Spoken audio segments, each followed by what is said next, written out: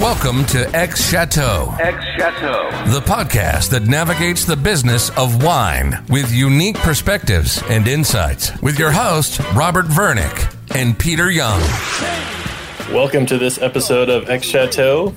Robert is out today, but we have a special returning guest, Pauline Vicard, Executive Director of Arini Global, the global think tank for fine wine. As avid listeners know, we spoke with Pauline in episode 28 about the research Arini did on fine wine consumers in 2019, and we're excited to learn about the new research that they've uncovered since with a new report called The Future of Fine Wine Consumers 2021, which was published in April 2021. Pauline, welcome back to the show. Hi, Peter. Thanks for having me back. It's a pleasure. For those who don't know you and Arini, could you please give us a brief background on both? Yes, of course. Thank you. Well, first, maybe on Arini, the genesis of the project of that Research and Action Institute dedicated to the future of fine wine. Well, we started with two main starting points. The first one is the world is more and more complex and interconnected. And the second is there was no space at the time 4 years ago when we came up with the idea for the fine wine ecosystem and for its thought leaders in particular to come together and think and share and build the future of fine wine and build a collective vision so that we can still be here in 20 years' time. So that's when Arini came to play. And what we mainly do is we've identified 6 forces of change that we think have a potential impact on the future of fine wine. So that goes from what we call natural resources, so that's the environment and social sustainability, money and business models, technology, the routes to market and the geopolitics affecting wine, but also the fine wine consumers being themselves a force of change. And so in what we do, we always try to have like 3 levels of knowing and understanding, which is the global picture. What is the world that I'm living in? How does that impact fine wine? And what can we do about it? And since the beginning, a very important thing that we wanted to do was also break the traditional silos. The wine world is not one of the best when it comes to collaboration and working together. I know you're in California, that might be one of the regions of the world that works together the best, but mostly we're not that good into, sharing information and you are asking yourself the same question as me. Let's come together and try to find an answer that could work for us both. So that's also a prerogative in everything that we do. And the report incorporates that as also insight from other industries or, sociologists, researchers, people working in finance, people working in geopolitics, in tech, in coffee, in cannabis, in all of those industries that impact us or that could be an inspiration for us. We'll also try to bring their insight in that. And we do that mainly in organizing think tanks, platforms where we bring thought leaders and experts together. And we also produce, research, I'm not going to say classic because they're not that classic, but research and market studies about, what we've all described. And the fine wine consumers is always one of the things our members ask us the most. It's an important one. Yeah, and it's an important one. And so far, there hasn't been that much data focusing on that particular segment, as I'm sure you know, because you wrote a book about it as well. So, yes, there's loads of information about wine and wine consumers, but the fine wine segment wasn't that covered. So that's also why we launched the study in 2019 with our research partner, Mestreza, who's a fine wine merchant in the Place de Bordeaux. And in 2019, it was the first draft. It was mainly based on qualitative interviews and qualitative understanding of what fine wine was and how the fine wine market worked. And this year we did the thing really bigger and included a lot of quantitative data across 4 major markets, which are the UK, the US, China, and Hong Kong. Those are the key ones. We were talking before the recording about the MW program, and I always tell people, if you want to know the business of wine, just focus on those 4 markets. Maybe one monopoly market like Norway or something like that, or Sweden, and then Well, heads up. If you're talking about distribution, because of course, if you're talking about production, then you might want to study France, for example. Just right. talking about my own country. So in episode 28, we learned about Arini's definition for fine wine, that it was around 30 euros plus a bottle, high quality, of course. One of the unique elements, I think, was that it elicits emotion in the consumer and has a connection with the winemaker. Did this change for the new report, or has this evolved over time? Well, maybe if you allow me, I could just recap. The definition of fine wine is one of the things that we had to do first and foremost, being an institute dedicated to fine wine. Like, what the heck are we even talking about when we talk about fine wine? So we've asked 200 members of the trade to give us their definition and their understanding of the wine. And as an interesting thing, it was funny to see that their own personal definition wasn't always the corporate definition of the company they were working in. Like, usually the companies they're working in is really price related, but their own definition is more linked to emotion and to the relationship with the maker and etc. So the entire definition, I'm just going to read it as clearly as I can, but because it's quite long. The fine wine is complex, balanced, with the potential to age, though highly drinkable at every stage of its development. It's a wine that provokes emotions and wonders in the one drinking it, while reflecting the expression of truth intended by its maker. It is environmentally, socially, and financially sustainable. So, as you were saying, there's like those 4 pillars, which is the Blick, very objective, balance, length, intensity, complexity, something very subjective. I remember everything. It was 1978, and my granddad was opening that bottle of port. Something which is very linked to the maker. So regardless of the price point, because as you can see, price doesn't come into that definition, but regardless of the price point, the winemaker has done its best. So it's the best of what they can do with what they are given. And it's like they've put, fine wine doesn't happen by mistake. Everything has been thought after through and through.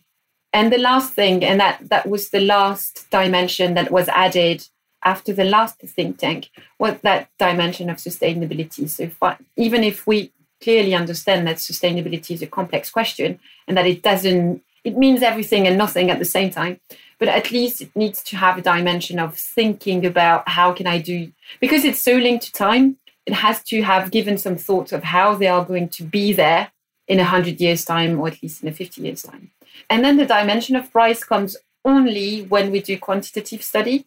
And so when we have to compare different markets, and we can't really compare apples and oranges and let people just go into the study without having any kind of frame. And so the price frame and the price brackets that we chose are the ones that Mestresa work with on the Place de Bordeaux. So the type of price point they deal with. And there's usually like 3 price tiers. The first one starting at 30 euros, the second one starting at 150, and the third one starting at 450 euros plus. But again, it's only because we have to have that for quantitative study that we put a price on fine wine. Right. Well, the price does help differentiate wines, or I think to be sustainable, to do all those things, the rest of the description of fine wine or definition of fine wine. You can't be cheap. Exactly. Yes, exactly. That's for sure. You can't be cheap. So looking a little more at the fine wine consumer, which was the focus of this report, one of the really interesting things that I thought last time that we learned was that the fine wine consumers are very loyal, but more to wine merchants versus to wine brands. Is that consistent with the new research? So we've asked really way more questions this time that we asked last time. And one of the things that we asked people was when they thought about, one of the things we wanted to know is, did consumers thought about fine wine in terms of brand or chateau or wine growing regions or a variety or anything? And across the 4 markets, very clearly, it seems that the fine wine consumers think of fine wine through brands or chateaus. And I want to differentiate that, because brands, I think it's not really a European concept. We can't really talk about, Chateau Latour being a brand, not that exactly. But that's how they think. Like, they can quote on average 2.5 names of domain or brands. So Lafite being the most recognized across the 4 markets, then Latour and Le Pin in the US, and then Petrus in the UK, for example. So they think of fine wine with those names in mind, more than, the second layer is a wine growing region. But then they don't really think of fine wine through the spectrum of country or grape variety, or even a type of wine like red, white, or sparkling. It's really in terms of those kind of names. But although they think about fine wine through those types of names, when it comes to merchants, they are still very faithful, and they still expect a lot from the merchant, which also why they are faithful to them, because when a merchant actually manages their expectation, then they're with them. They're not exclusive. They've got several, but if someone's good, then they stay with them. But something they expect from their wine merchant is to bring them diversity. They expect their wine merchant to understand their palate and to recommend something unusual, something that they've never tried based on what they like. So even if they consumers across the board think about the same names, they don't particularly buy them and don't buy them all the time. And when they buy wines, they want diversity. Diversity is very exciting when it comes in terms of origin, in terms of brands. And in the US in particular, there's really a gap when it comes of age. So the consumers over 35 years of age will quote significantly more brands than the one under 35 years of age. So it's also very associated with age, in the US at least. I guess that has to do with the experience of their wine drinking or how they approach wine in the studies. Yes, or the knowledge yeah. Oh. So did you learn any keys to building loyalty with fine wine consumers in this project? Well, again, I think the first thing is customer service. And on top of the classic things that people have told us in 2019, this year on top of everything. So the classic things that people expect from the fine wine supplier is to consistently provide bottles in pristine condition. They really expect the supplier to be in charge for, fraud, to guarantee against fraud and to guarantee against bad state of a bottle. They don't want to have to think about that. They want their supplier to really know their palate and to be able to recommend like one-to-one advice based on what they like. They want to come first when it comes to allocations and estates that have very little bottles to sell. They want to have access to exclusive events. And of course, they want all in for the delivery. They want to have easy peasy journey through delivery. They don't want to, as anyone, I think, would if we could have smooth delivery every time, that would be amazing. And they also expect the supplier to have a through-on-through quality across the wine list and also to take a stand and to bring them new things. So that's always the case. But then in 2020, what we've seen is they want to access their wine merchant through diverse tools and means. So they want to be able to buy through their website, through the app, maybe through WhatsApp, depending on where they are, or through social media, depending on where they are. But they also want the merchant to keep the human touch. So that was a tricky balance for wine suppliers, to be able to have a smoothless digital journey, but also to be able to guarantee that human touch, like phoning them or, being in touch with them in some ways, and to balance those two things. The website chat boxes with a real person when it's not a... Well, not even, even more than that. They didn't want 2020 and the rise of digital and the ease of digital, what 2020 brought to all of us, the fact that it's now easy to buy online. They didn't want that to be responsible for the loss of personal touch. They didn't want to disappear into the mass of digital consumers, because usually fine wine buyers are amongst the wealthiest, if not all. They don't want to disappear into the mass of customers. They still want to be recognized as someone which is unique. One of the things you didn't mention there was price. How did that come into play with fine wine consumers? Well, in that year, in 2020, we've seen people experienced a lot. So it's the same thing as origin, which I think was one of the questions that you had before. Because people were in the safety of their home, they were free to experiment. They were safe to experiment also.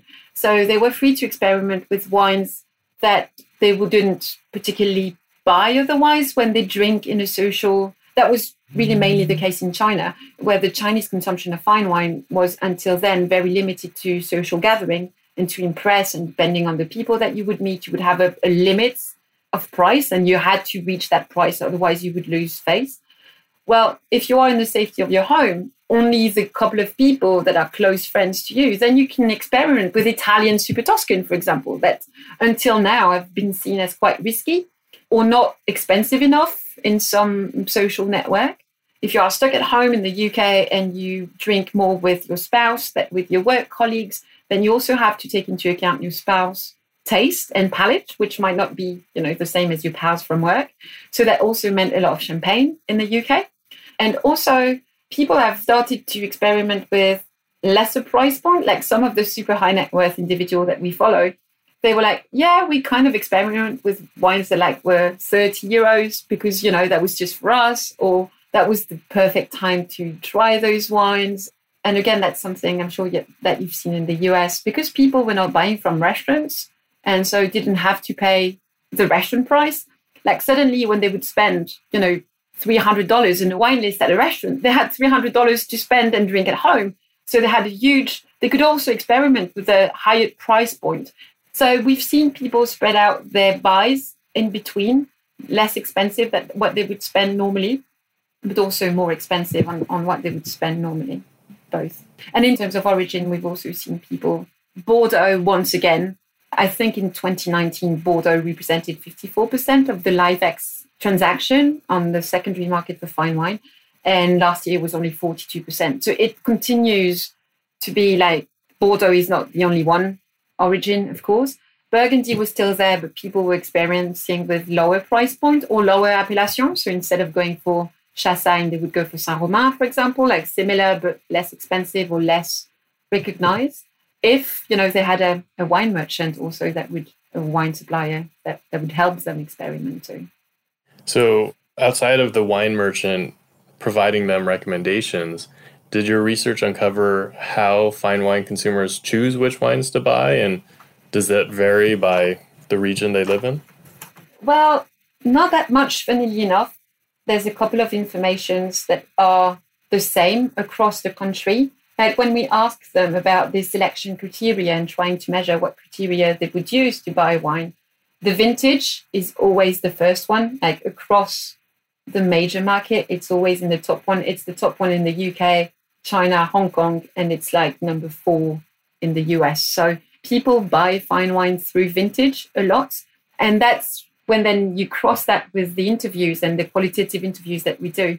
It's so important for Bordeaux buyers. And then when you've got Burgundy buyers, vintage is important, but so is the estate. So the estate will come into the balance as much as the vintage, when for Bordeaux, the vintage is almost exclusively the thing with the score from critics.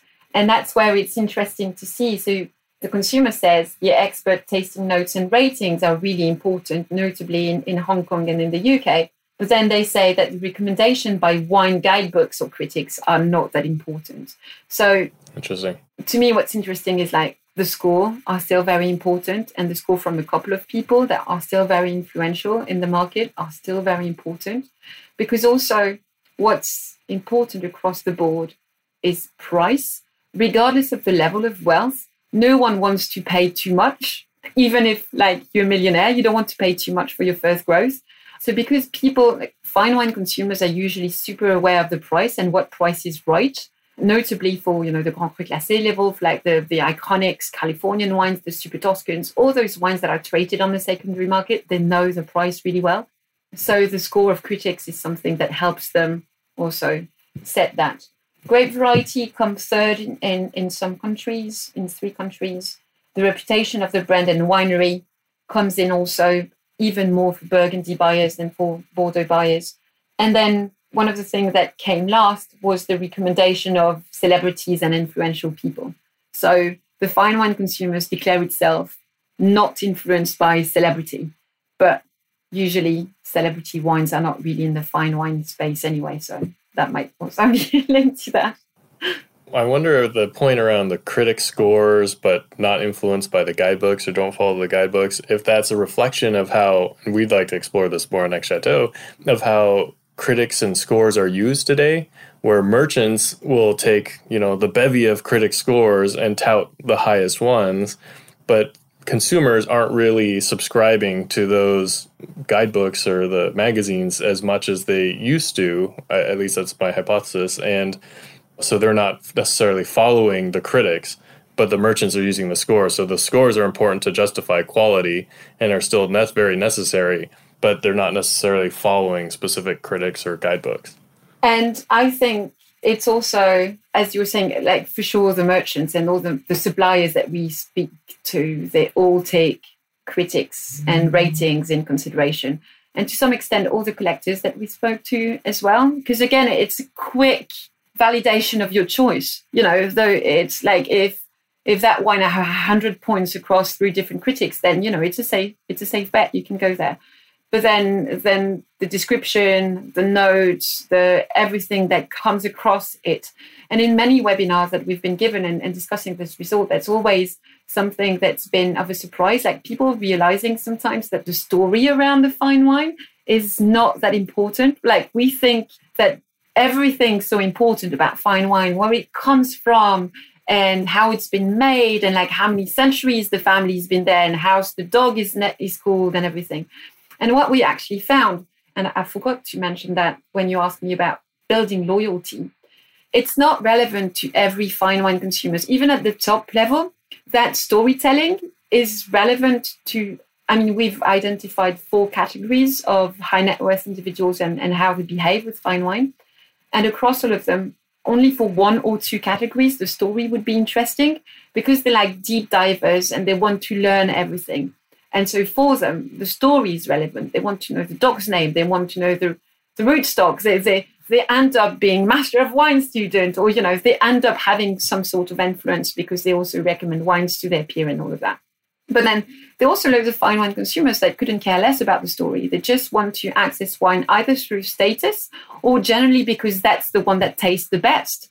But they don't really want to spend any time learning about that wine. So I guess to build loyalty with fine wine consumers is also finding the balance, like giving them different level to access information. Do they want to learn about that wine in 30 seconds? And usually they want to know about the price, about if it's a safe bet or not, and if it's the best that they can buy in that type of category. Or do they want to learn about it in like 5 minutes and then they've got loads of times to learn more about where it comes from and all of that? And that's kind of important because we all assume that fine wine consumers are super interested in wine, which some of them are just really wealthy and they just buy expensive wine because they've got more money. Yeah, I wonder if there's also a correlation with how the wine is sold, whether it's sold through merchants or this is more of a U.S. thing, but sold a lot direct to consumer. And the story might be a lot more important if you have a direct relationship with the winery and brand, or if there's an intermediary. I think for all actors, having different levels of entry and different deep dive, like how much, it's important to know how much consumer wants to know. And because we've been talking about storytelling so much, because wine was bad at storytelling, so suddenly everybody was like into storytelling and we all ended up telling the same story anyway. That's true. But also some consumers are never going to be interested. For sure. And at the highest level of consumers and the highest level of power, of financial power, that's always going to be the case. That touches a lot into what you mentioned around being an individual and understanding that individuals need so that personalization. Some consumers will not be interested and some will be. And so, you need to as a brand, you need the bevy of tools to address all those different types of consumers. Which is what, if you ask me, we've also been talking about direct sales a lot. And, in Europe, trying to learn from California and develop direct sales, which is, nothing more than maybe 20% for the most successful estate here. But direct sales can't give you that. Like a winery can't know the consumers that well. Like usually they don't have the resources to know the consumers that well, because it's not just data on their website. It's also knowing them personally, knowing them, the birthday, their wife's birthday, the kid's birthday, like thinking about them as individuals. And also because they expect diversity and expand their knowledge. So I think there's a way where wine estates and wine suppliers could work better on supplying this. But I don't see direct sales replacing intermediaries, at least here in Europe, because intermediaries can bring so much value when it comes to touching the fine wine consumers. Yeah, that's an interesting point. Along those lines, I think you also studied why fine wine consumers buy wines, like the top reasons they buy wines. What are those? What we've seen is across the 4 markets, and that surprised part of our members, is that fine wine is more linked to intimate consumption than what people thought initially. So, of course, fine wine is still bought for special celebrations, special occasion, but also as a treat to myself or my partner. Because when you have a super expensive bottle of wine, you want to share it with only 1 or 2 people. You don't want to be 20 and don't care about the wines. and also for formal social events. And of course, Hong Kong and China scoring higher on that regard than the UK and the US that were more linked to the intimate occasion of buying. For gifting, very high in China, more than in any other market, which is not really surprising. To conduct formal wine tasting with friends, that was a third in the UK, a third of the respondents that would buy fine wine for this. To drink on business occasion, apart from China, that was less than a third of the consumers that chose that answer. And again, when you look at age, older people in the US are more inclined to buy vintage wines for a moment of relaxation compared to the younger ones. And in China, under 35s are more likely to buy these wines for themselves, and over 35s are more likely to buy fine wine for social, job-related kind of gathering. And I think that's also symptomatic to what we see happening in China is, and COVID in some ways really helped into making fine wine part of their lifestyle and making fine wine a space in people's home when they were eating at home. And I think that's something that's really going to develop. We were talking this morning with one of the biggest market agencies specialized in high net worth individuals in China. And Chinese people have had to travel locally because they can't travel internationally, but China's been open for quite a long time. And the first thing that people want to do when they travel inland is culinary tours. So tours that are focused on food. And we were discussing the huge opportunity there is for fine wine to get associated with that, because there's really that shift happening in China, even for the younger population, to put food and wine like part of their regular lifestyle. So with the 4 different markets you studied, what besides the reasons they buy fine wine, were there other big differences between the consumers in each market? Well, in terms of who the consumers are, I think, to me, the most interesting, maybe I'm a bit biased, point was the gender difference. So when you look at the Western countries, so both UK and the US, you look at who's buying fine wine, you've got 70% men and 30% women. And when you look at Asia, well, China and Hong Kong, it's a 50-50. It's really more balanced.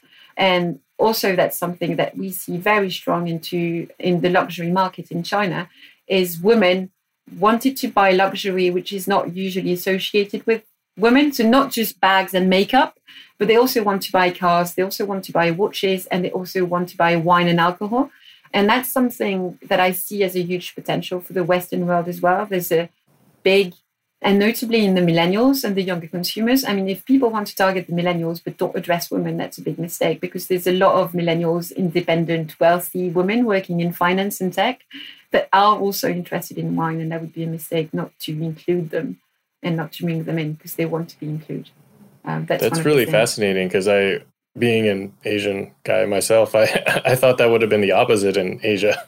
Well, actually, it's interesting because fine wine in Europe is so entrenched culturally, and it's so entrenched to a certain class, to a certain, gender, to a certain race, if we go that way. But it's because it's a class product, fine wine, it goes with all the shenanigans that goes around this, and women have never been associated to that. But in Asia, it wasn't part of their culture. So the wealthy, regardless of their gender, accessed the wine the same way at the same level. They started at the same level. They didn't have that history to rebalance. And it's the same thing as art and collectible. And it's the same thing in the auction market. The wealthy, younger women in China are super active in the auction market. And that also shows you that there's a big untapped market in Europe, I think, for wealthy women. And in terms of age, what was interesting as well, we also look at what Brock Macmillan, of course, is doing with the Silicon Valley Bank report.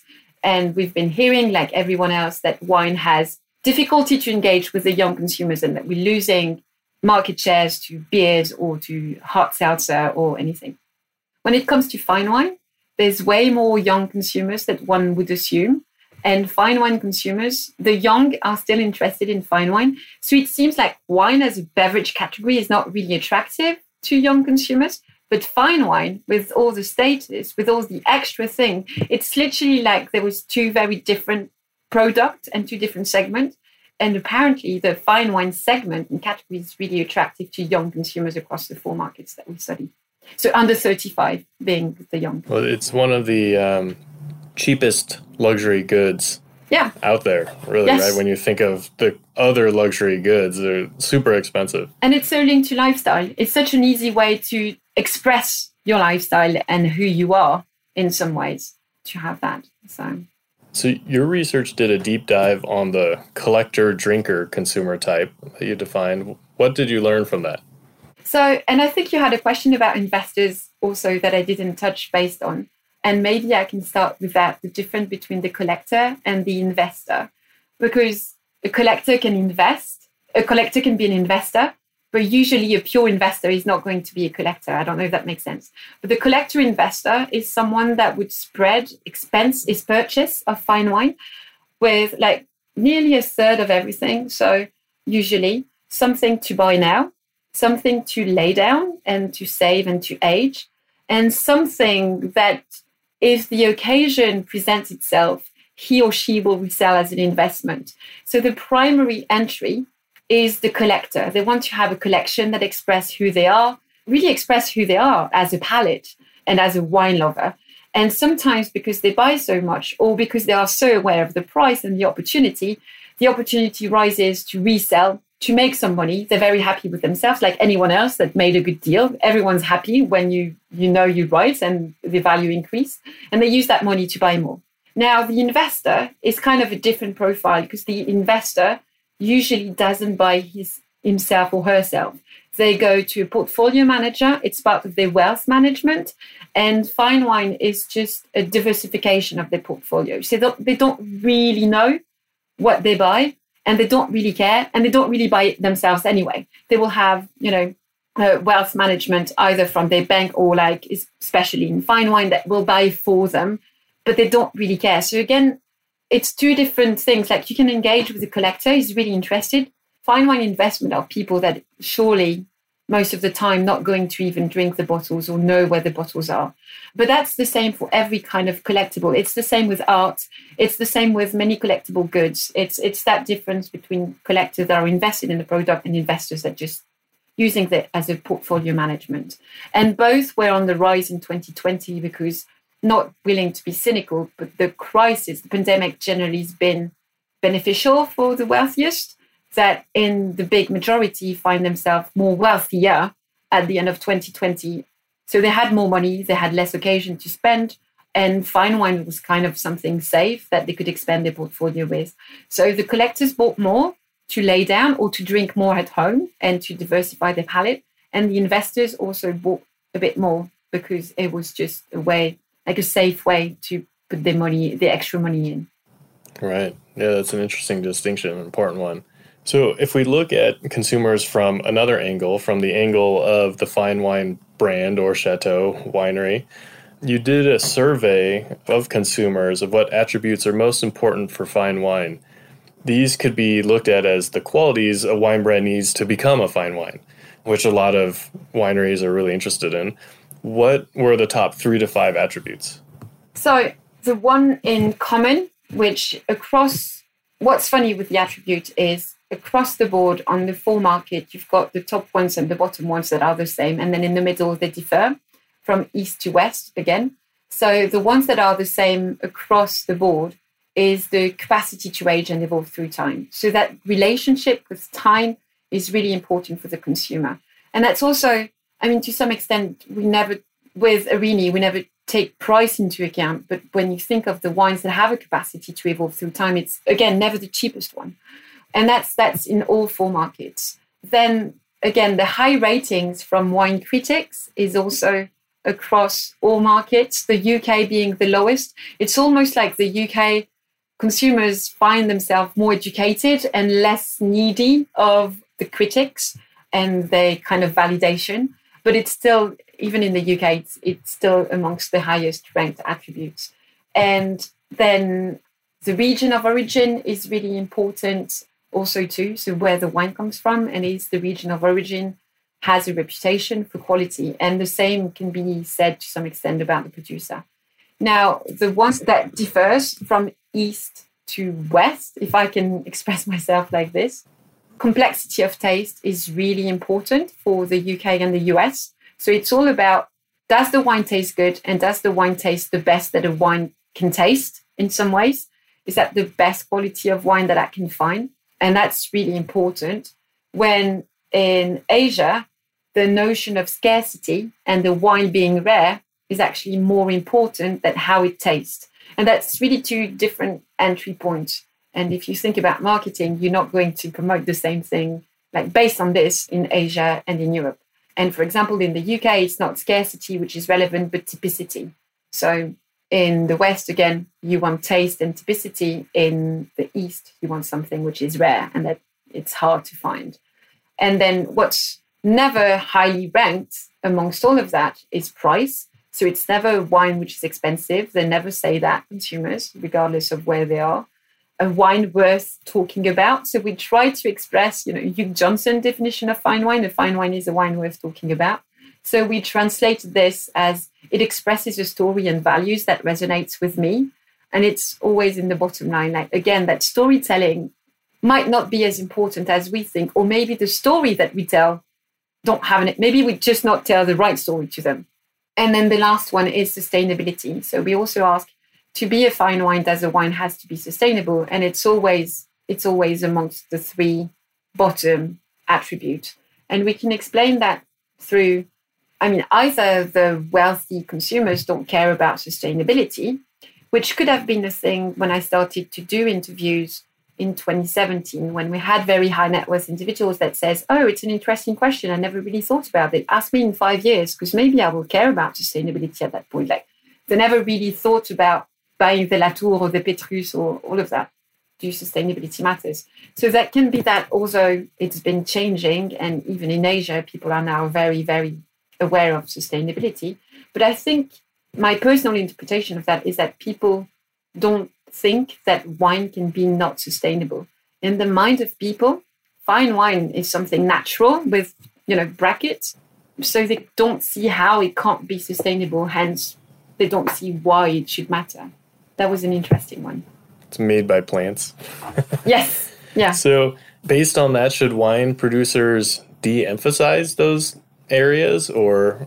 Well, it's like sustainability, for example, is an interesting one because maybe the consumer doesn't think about wine through the fine wine through the sustainability prism, but the trade does. So we had a lot of interviews with sommeliers as well and with restaurants through the pandemic and follow how they were dealing with shortening the wine list and the reopenings in different places of the world.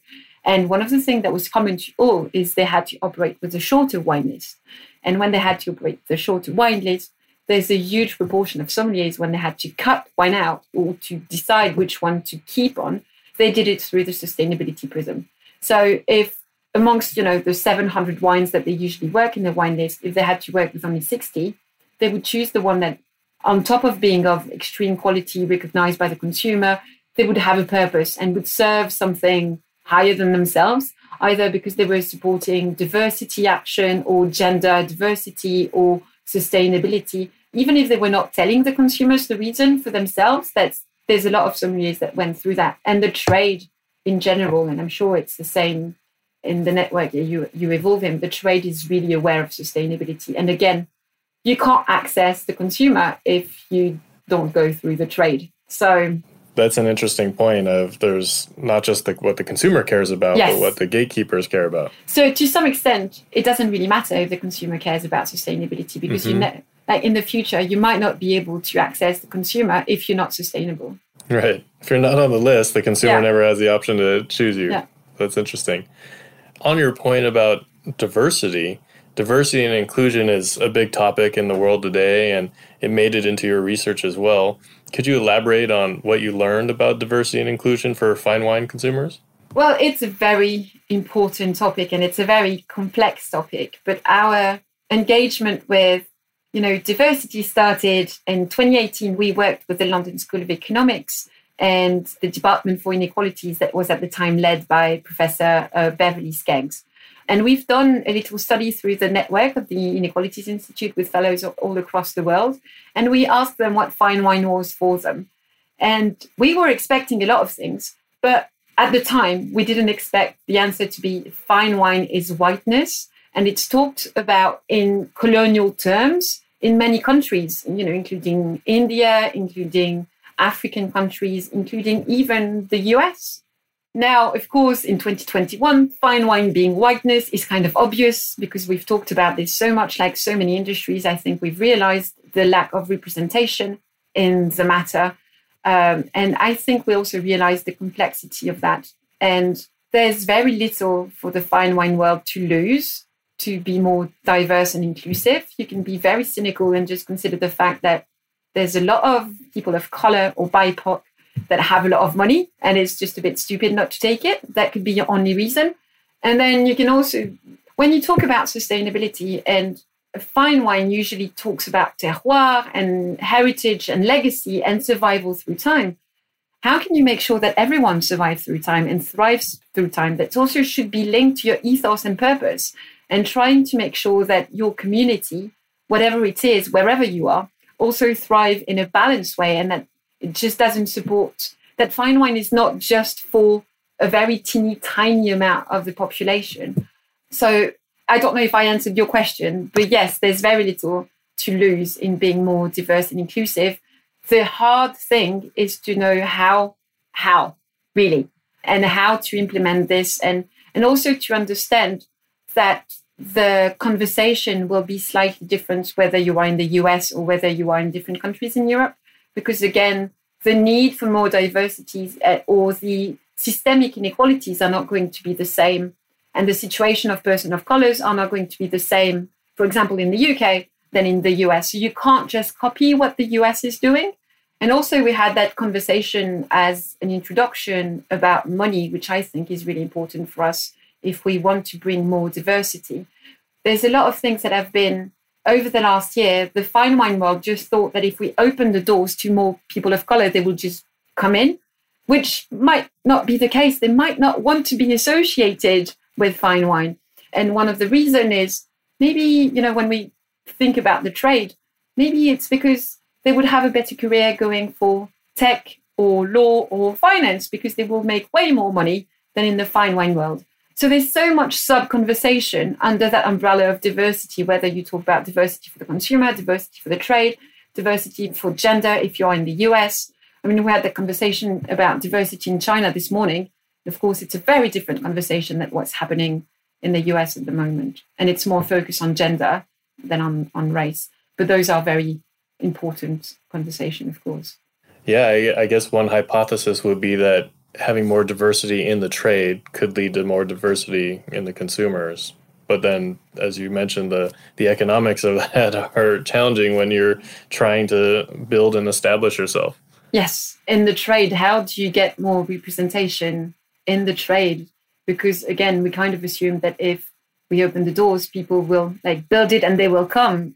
Maybe we didn't build it the right way for people with a diverse background to come in.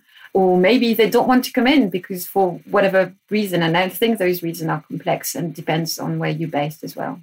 I think that geographic argument is really fascinating. When I think of China, I don't think of them thinking about diversity that much because I think they think of themselves as a monoculture in a way. Yeah. Outside of gender, were there other insights into what diversity means in China? Well, I mean, the conversation wasn't that long because it's all government. It's one of those conversations that the government actually frame. And so it's one of those conversations which is difficult to have because at the moment the government is putting emphasis on sustainability and environment and maybe social issues like the condition in factories and stuff like this. But I don't think that China's government is there yet to recognize that it has different ethnicity, that it should have more representation. I think there's only 10% of women within the party members and no women into the board of the party.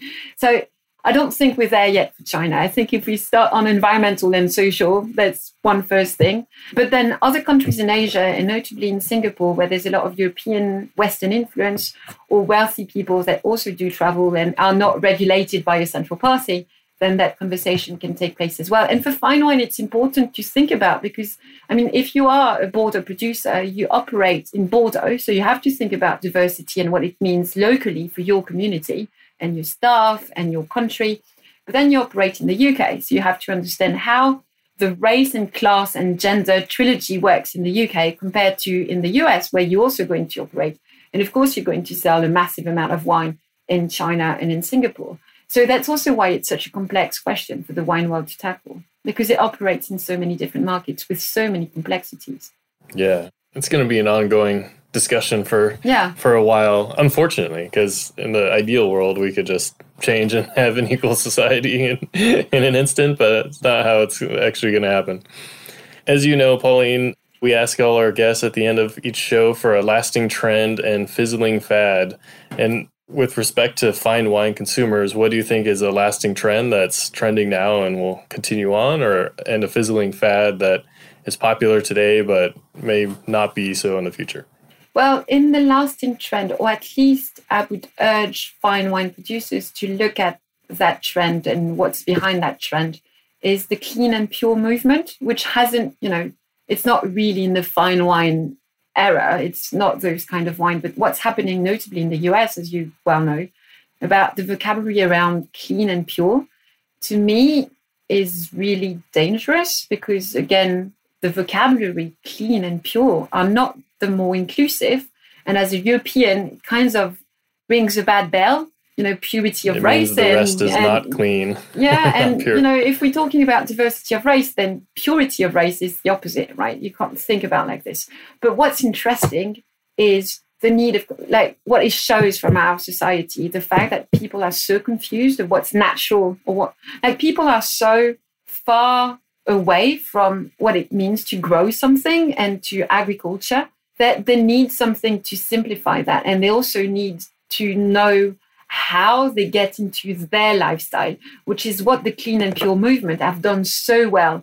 Not talking about the product, but talking about how that product fits into your own lifestyle.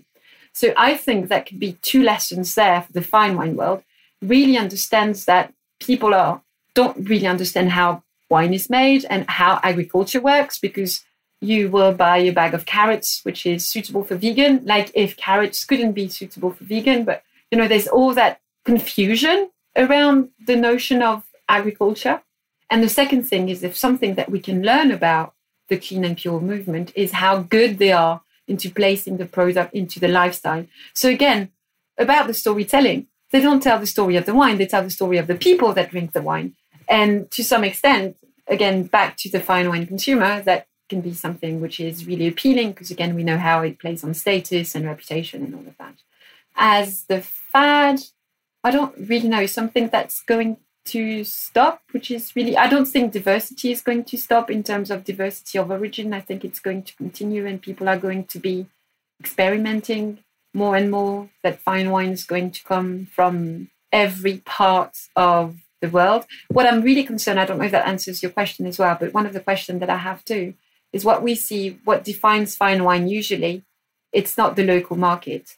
It's the export market that makes a fine wine fine, because it's never your local market that decide that you're a luxury kind of product because it's too accessible. So it has to be exported, and it's, the restaurants usually, or that are traditional gatekeepers. And with the new trends of consuming locally and not having that many restaurants open for such a long time, who is going to establish fine wine? Who is going to be responsible for that reputation? If people decide suddenly to only drink American wine, how's, the rest of the world's going to react to that? If French people already just drink French wine. But, yeah. But that's an interesting thing, that the local versus global paradigm for fine wine is interesting, just like for sustainability, because they normally drunk far away from where they are produced. So how does that integrate sustainability, how that local versus global? Same thing about the language, how the local language versus the places where the wine is drunk language and culture relevance is also going to be interesting to see how that's going to evolve. That will be interesting. Well, Pauline, thank you so much for sharing your research and insights with us and our audience, and we look forward to continuing. Thank you so much. Maybe see you in 2 years when we'll have the new ones with new markets. Thanks for joining us. If you loved this episode of X Chateau, we'd love for you to subscribe, rate, and give a review on iTunes or wherever you get your podcast. Until next time, cheers.